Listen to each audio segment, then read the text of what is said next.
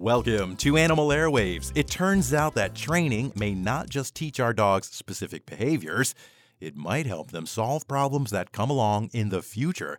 In people, testing has shown that learning how to solve one problem makes it easier to solve the next one, even if it's completely unrelated. It may all come down to persistence or continued motivation. In dogs, positive reinforcement or receiving rewards is a key part of training. But what about highly trained animals like search and rescue or agility dogs that perform a linked chain of behaviors without getting rewarded for each one? That is, how do they remember them all?